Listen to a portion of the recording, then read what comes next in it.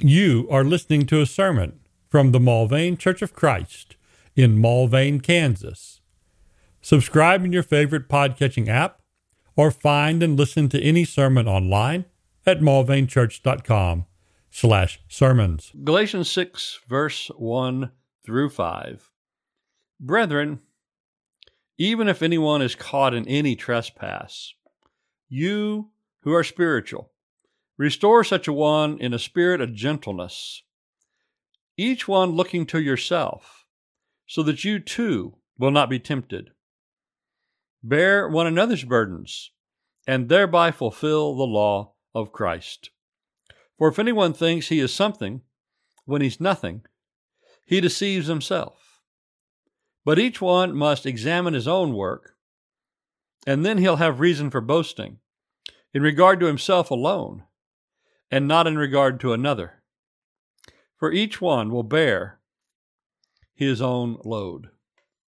All right, so tonight this section is about real and effective love and care for one another, helping each other out in real ways, and keeping a realistic attitude and humble view of one's own importance.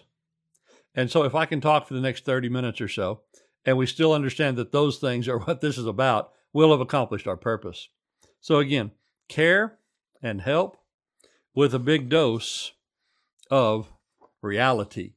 And of course, reality to us should almost always be quite humbling. So verse 1, brethren. So we're addressing the entirety of the believers in Galatia, many congregations and many people. This is not only an elder or preacher or deacon or official leader passage. This is a brethren passage. Even if anyone is caught in any trespass. So any trespass, there's all kind of sin that so easily besets us. We're told in the Hebrew letter to lay aside every encumbrance and that sin that would entangle us. If anyone's caught in any of these things, long enough that we need to send somebody out to talk to them, then we need to do it properly. And we need to also be careful in some regard as to which brother we send. There's some brethren that we might not send for some sins. And there's some brethren we might not send to some other brethren. We need spiritual folks to help out those that are struggling spiritually. Now, don't think that this has to be formal action of the church, that we've assigned it to the proper committee, that we've written the right letters, that we have sent a delegation officially. This is best handled brother to brother in a brotherly fashion, as it was addressed to the brethren. But also then, we might have the humility to understand that some brother, when he's come to talk to us, he may be directly fulfilling this passage and not just come to get on to us, not just come to make things difficult for us, but to truly help us. And we're all going to probably need that help from time to time. We have this in 1 John 1. If we say we have fellowship with him and yet walk in darkness, well, that'd definitely be caught in a lot of trespasses. If we say we have fellowship with him and yet walk in darkness, we lie and don't practice the truth. But if we walk in the truth, walk in the light, as he himself is in the light, we have fellowship one with another, and the blood of Jesus, his Son, cleanses us from all sin. If we say we have no sin, we are deceiving ourselves, and the truth is not in us.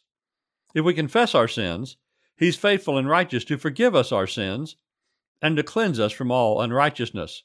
Again, he repeats, if we say we have not sinned, we make him a liar, and his word is not in us.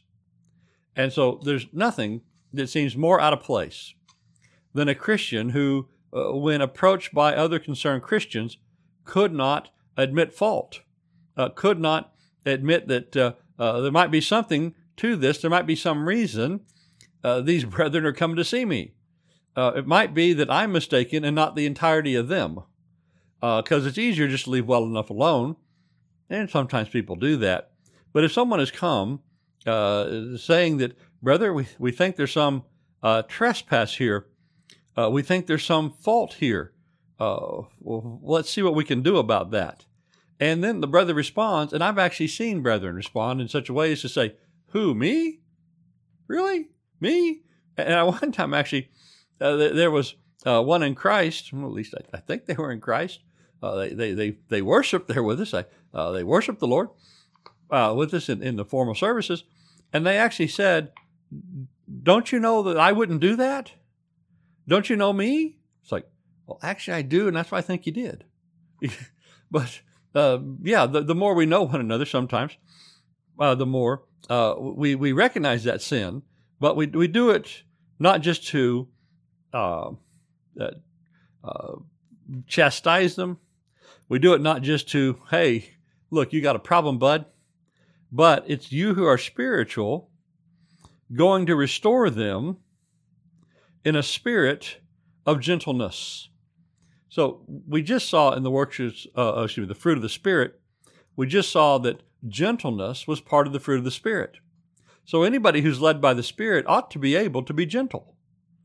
Now, sometimes they don't act that way, but at least they ought to be able to, because they're spiritual. So again, we're sending the more spiritually minded. We're sending the ones who have the fruit of the Spirit out to do this work. They're useful for this service. So again, Galatians 5:6, should be a general instruction about being spiritual. We all should be spiritual. I say walk by the Spirit, and you ought to carry out the desires of the flesh. And after the work of the flesh and the fruit of the Spirit was discussed, Paul said, if we live by the Spirit, let us walk by the Spirit. So we should live and walk by the Spirit. We should all attain and seek to attain to the maturity that we could be the spiritual people that this passage refers to. Right? We shouldn't be satisfied that, well, those other people will handle it. That they're spiritual. Well, no, you be spiritual. You get spiritual. Romans now, to the same effect as Galatians 5 said, for all who are led by the Spirit of God, these are the sons of God. So if you're a child of God, you should be led by the Spirit, and you should at some point attain to this. Not that all have, but all should seek to, and this should be the goal. So then, we can be gentle in dealing with people who are caught in whatever trespass. So this would be a spiritual duty of care. Restore them in a spirit of gentleness. In this world, we have some people who have various jobs, of which they actually have legal responsibilities to care. I believe it's called duty of care. There's some of the caring professions, doctors and nurses and some others as well.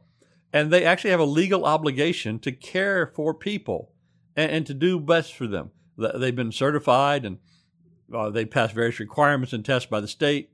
Then they're given a license to do various medical things. But coming with that is a duty to care for them. Likewise, in the financial aspects of life, there's a thing called a fiduciary responsibility.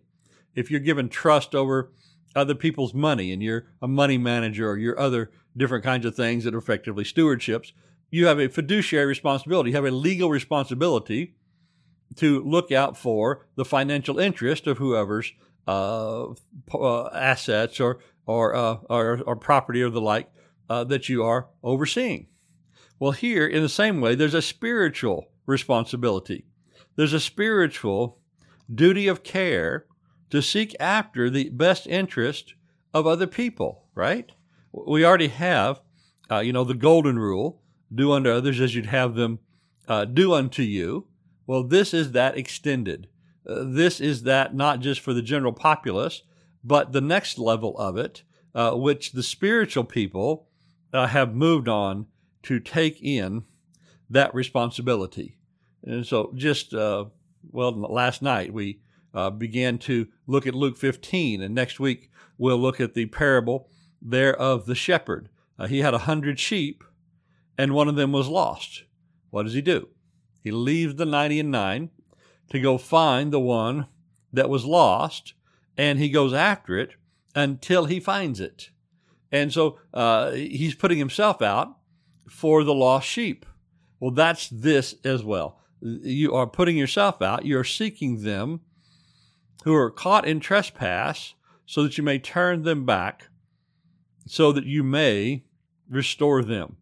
And as we'll see in the next verses, and already by the fact that this is the assignment for the spiritual, this is not a time where you look after your own interest or your own pride, or you're able to go out there with the attitude to them of, well, you know what? Now that you're caught in this trespass, brother, don't you think it would have been better had you listened to me? This is not the I told you so moment. If you want to restore them, you got to put all that back in your hip pocket and not bring it out. You have to go out there in the spirit of love. You have to go out there in the spirit of Christ. You're doing the work of Christ in the name of Christ as a spiritual or Christ-like person. And so this is a great work. It's highly commended by God. It is the work that Jesus came to do, to seek and save the lost. We're doing it on a much smaller basis, but we're doing this work of Christ. In James 5, it says this, "My brethren, if any one of you strays from the truth, and one turns him back," so there's a person who strayed, they've got caught in trespass, and now here's the one who restores him. In James, he said, if one turns him back, let him know that he who turns a sinner from the error of his way will save his soul from death and will cover a multitude of sins.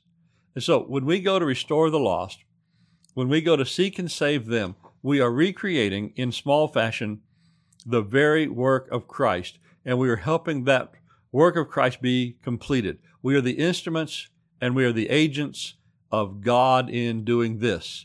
God has many means to bring the erring back to the way, and spiritually minded, loving, concerned brethren is one of the tools that God has in his toolbox. And so we need to recognize our role in this, our place of service in this. It's about them and the Lord, and it's not about us. And in this, we would no more seek our own self-interest in it than Christ did when he came to seek us. So we do this, putting them first, putting them in a more, counting them like Philippians 2, more important than ourselves.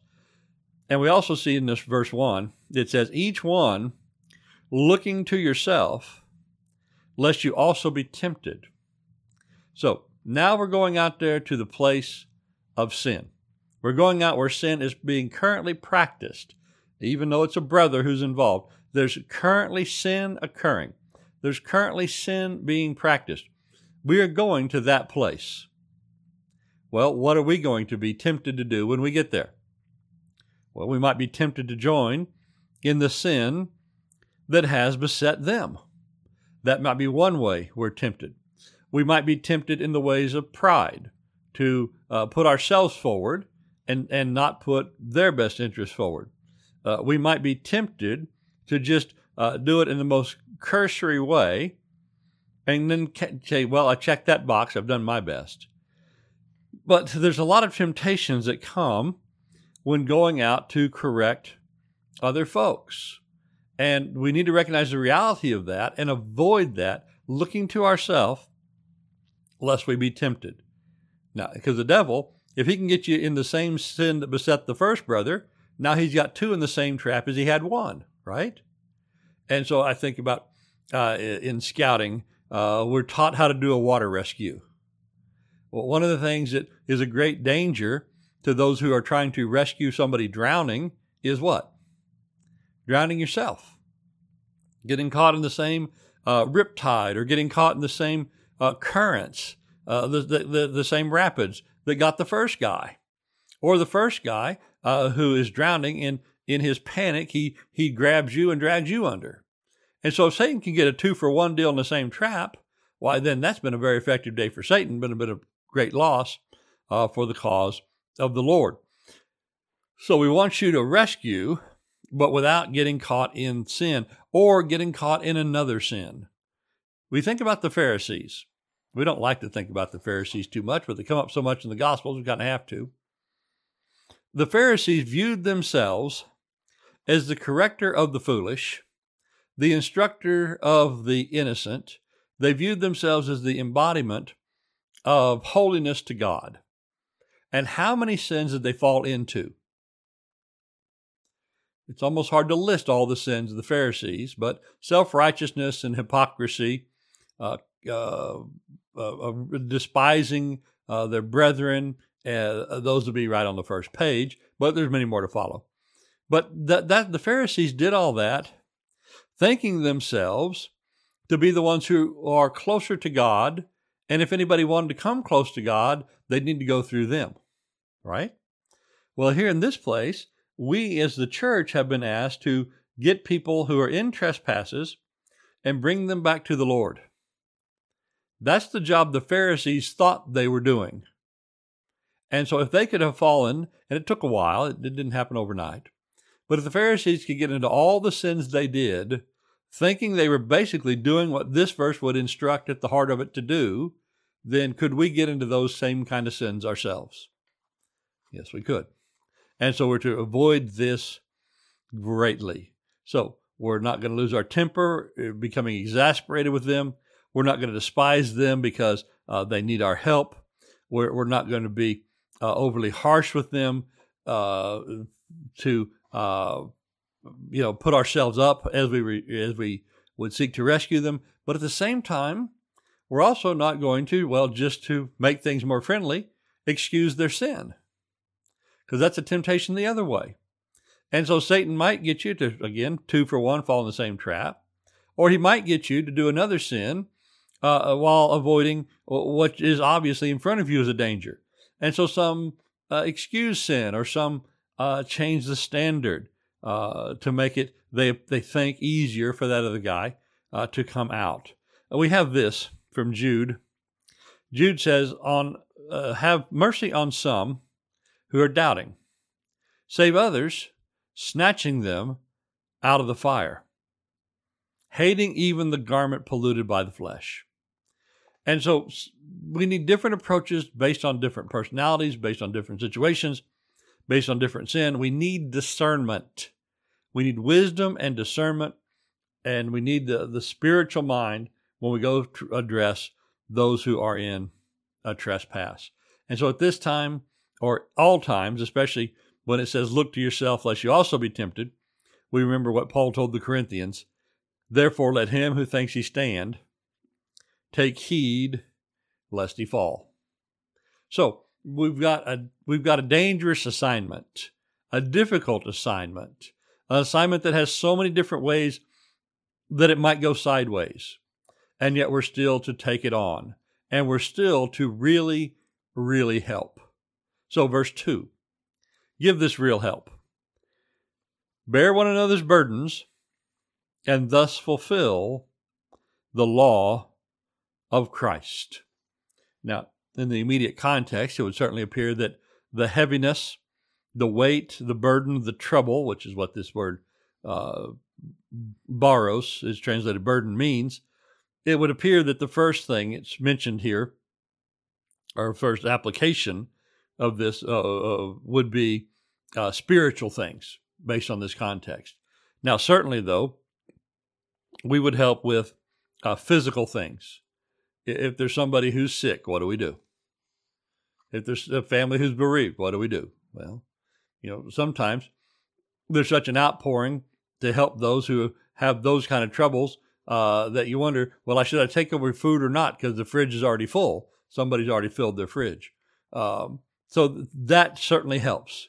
That lightens the load. And whatever we can do of physical help with the meals, with the physical things of keeping a house while going through these difficulties of spirit or flesh or family or different things, that can certainly help.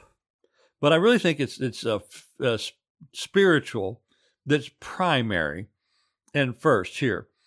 The Apostle Paul would say this to the Corinthians again, 2 Corinthians 11:29. Who is weak without my being weak? And who is led into sin without my intense concern?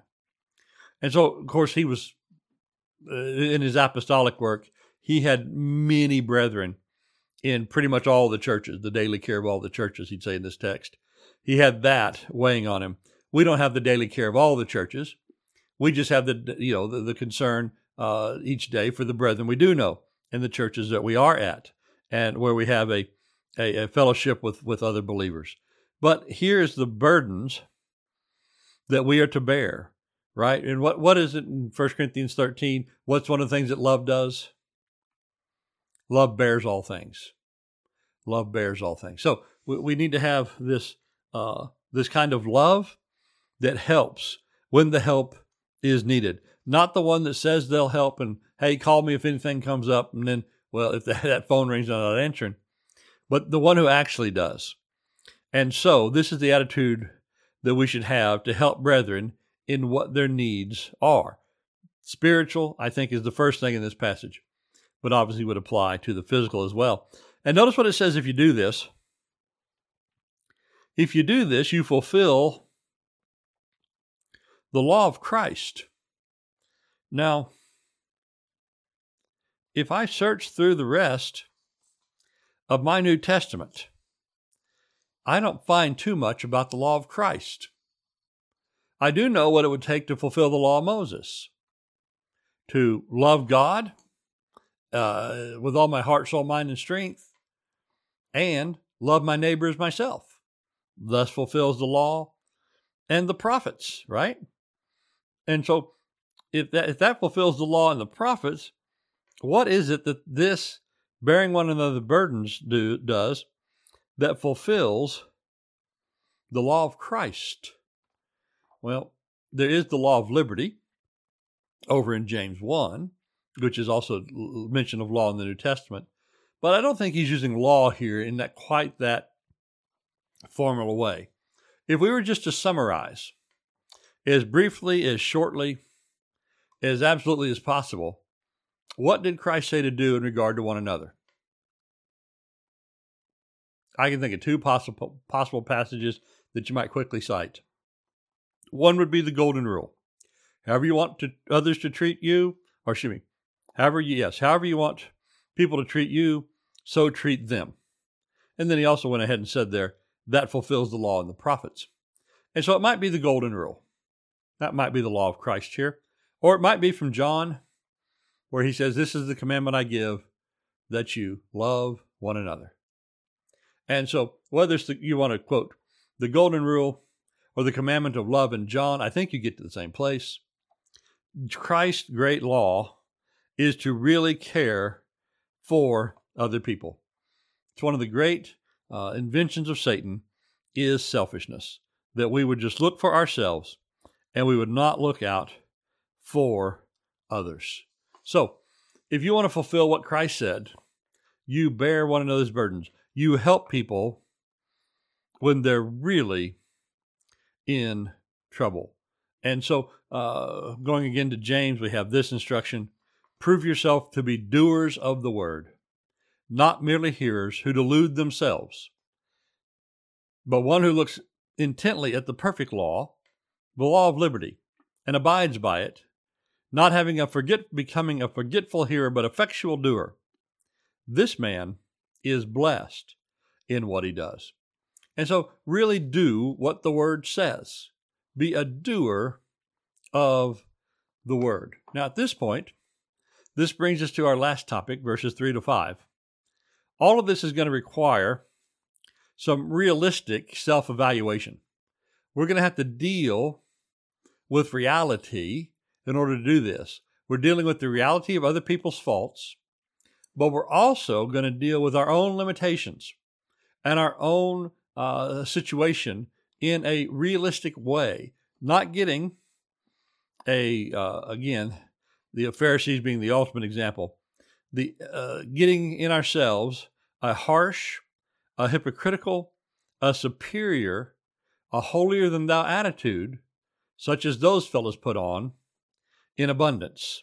So while we're helping other people, and we're going to try and help them with their burdens, while we're going to be spiritual and try to restore the lost, at the same time, take note, Paul says, of who and what you really are.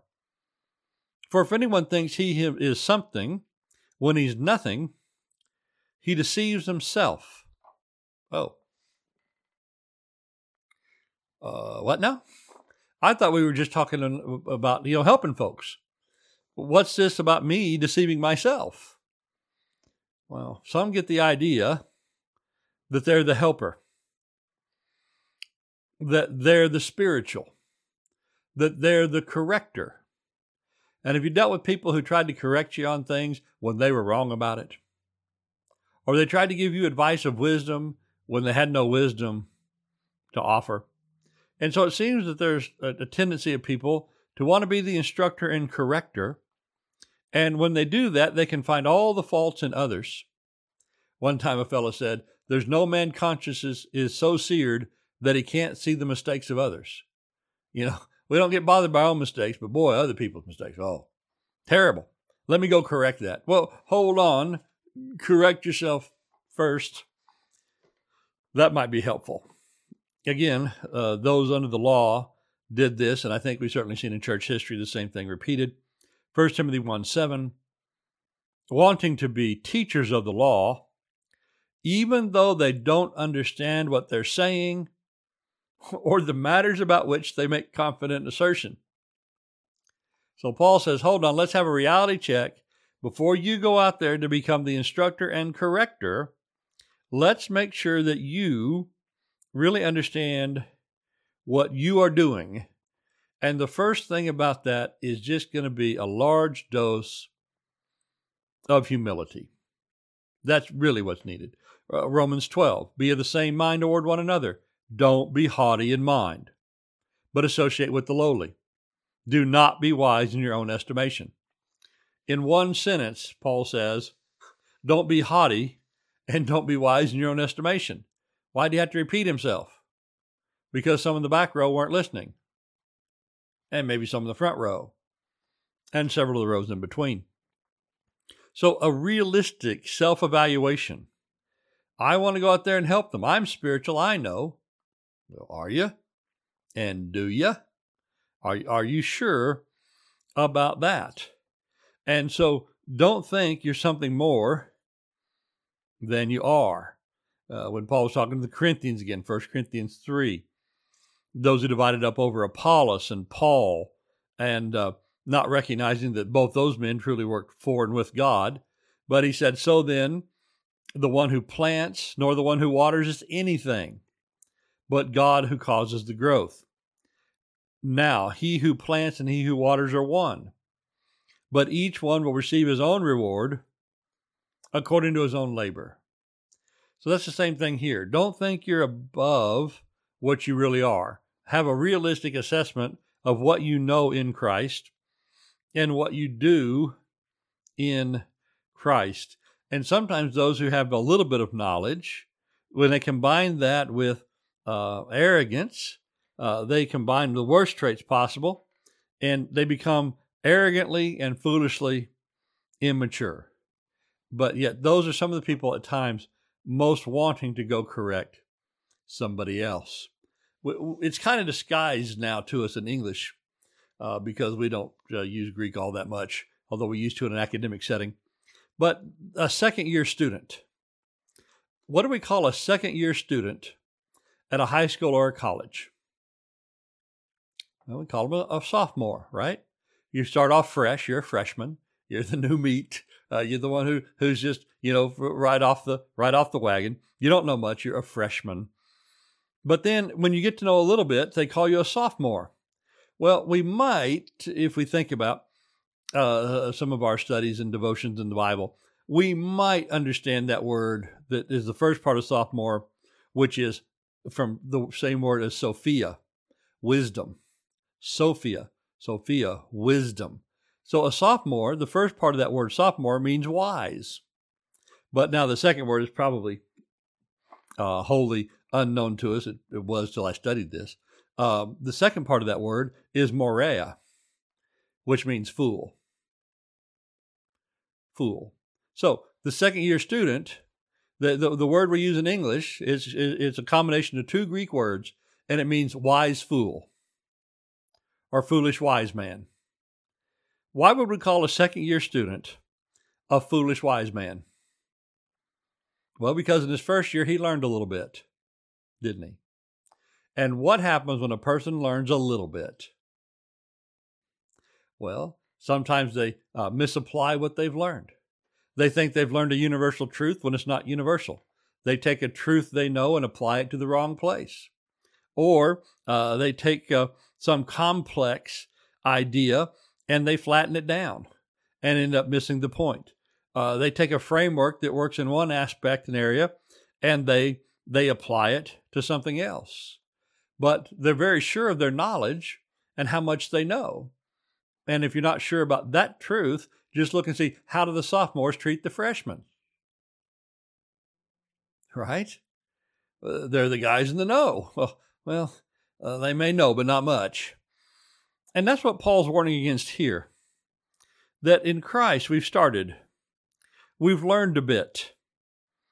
And if we start congratulating ourselves too much in that, and at too early a stage and too immature a stage, set ourselves up to be the corrector and instructor, we might just be adding folly to folly. And we can either gain or spread incorrect ideas and wrongs that take a whole lot of instruction to get rid of. And so, have a realistic evaluation.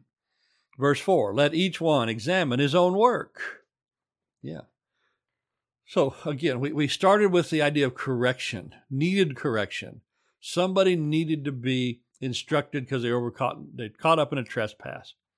But rather than examining other folks and seeing all the things by which we might offer them instruction, correction, and the like, why don't we see what we need to correct for ourselves before we get too carried away in that work of guiding and correcting others?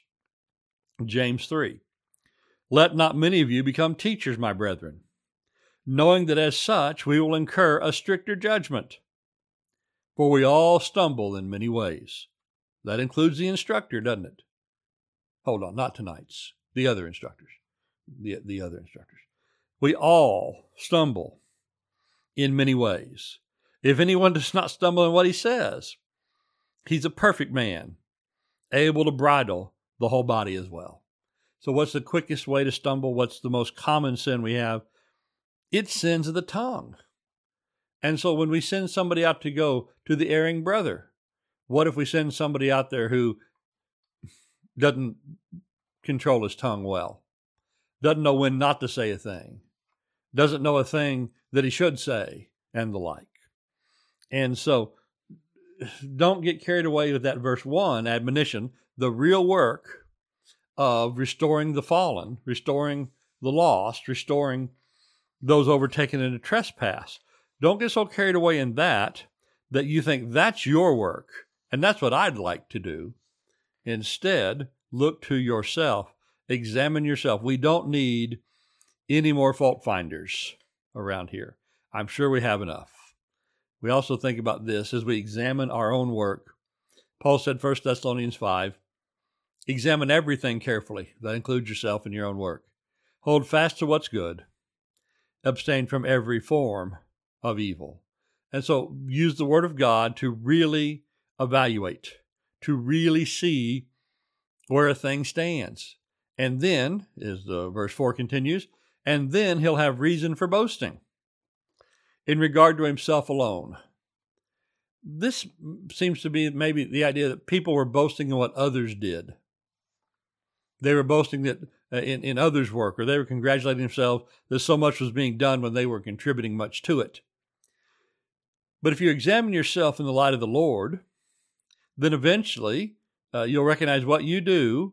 Now, let me ask you, if somebody really does, and I think Paul may be a little bit facetious here, if somebody really in the Lord examines their own work, how much boasting do you think they're going to do? If someone's still boasting, I think they're not examining things carefully. The constant refrain from Romans and 1 Corinthians, if we're going to boast, let us boast in what? Boy, this verse says we can boast in what we do. No. Really, those verses say, boast in the Lord. And here, if we have a proper and realistic understanding, even if we think we've accomplished something, to whom would we give the credit? To whom would we give the glory? In whom would we boast? So, Jeremiah 9:23, thus says the Lord, let not a wise man boast of his wisdom, And let not the mighty man boast of his might. Let not the rich man boast of his riches. But let him who boasts boast of this, that he understands and knows me, that I am the Lord who exercises loving kindness, justice, and righteousness on the earth, for I delight in these things, declares the Lord. So if we have any boasting, let us boast, as Jeremiah said, that we boast in the Lord. And so Paul says then, and not in regard to one another. So that's where some people seem to be stealing the credit from other people's work. No, you will, as verse 5 says, you will each bear your own load. And so don't tag on to somebody else's work and act like you did the work. Now, if we don't understand, if we pull these, and sometimes we do this because we read a verse, if we read two verses together and not recognize the context, we can have verses that appear to contradict each other. Think about this. We just had in verse 2, we had this, bear one another's burdens. And now we have in verse 5, each man will bear his own load. Well, do we bear each other's loads and burdens, or do we bear our own? Well, in verse 2, it was talking about helping a brother out. Do that. Help him. When he has a heaviness and a weight, do that. But here, the word is not of heaviness or a thing of struggle. This load, it's the word that was used of a burden as you'd put on a beast, or the freight or the lading of a ship. So the load that a ship carries, or the load that's on a truck. And so when somebody's weighed down, go help them out.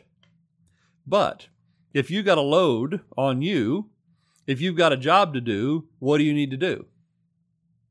Take on your load, deliver your load, carry your load. Take it to the destination. What would you think about a guy who takes some out of his wagon and puts it into yours? Hold on, guy, I got enough over here by myself. Put it back onto your truck, right? Put it back into your backpack. I'm carrying my own load. And so verse 5, the load that each will bear for himself is pulling your own weight, not coasting on and not taking credit for others. The heaviness and burden and trouble of verse 2 is what you go to another person and say, here, let me have some of that. Here, let me help out.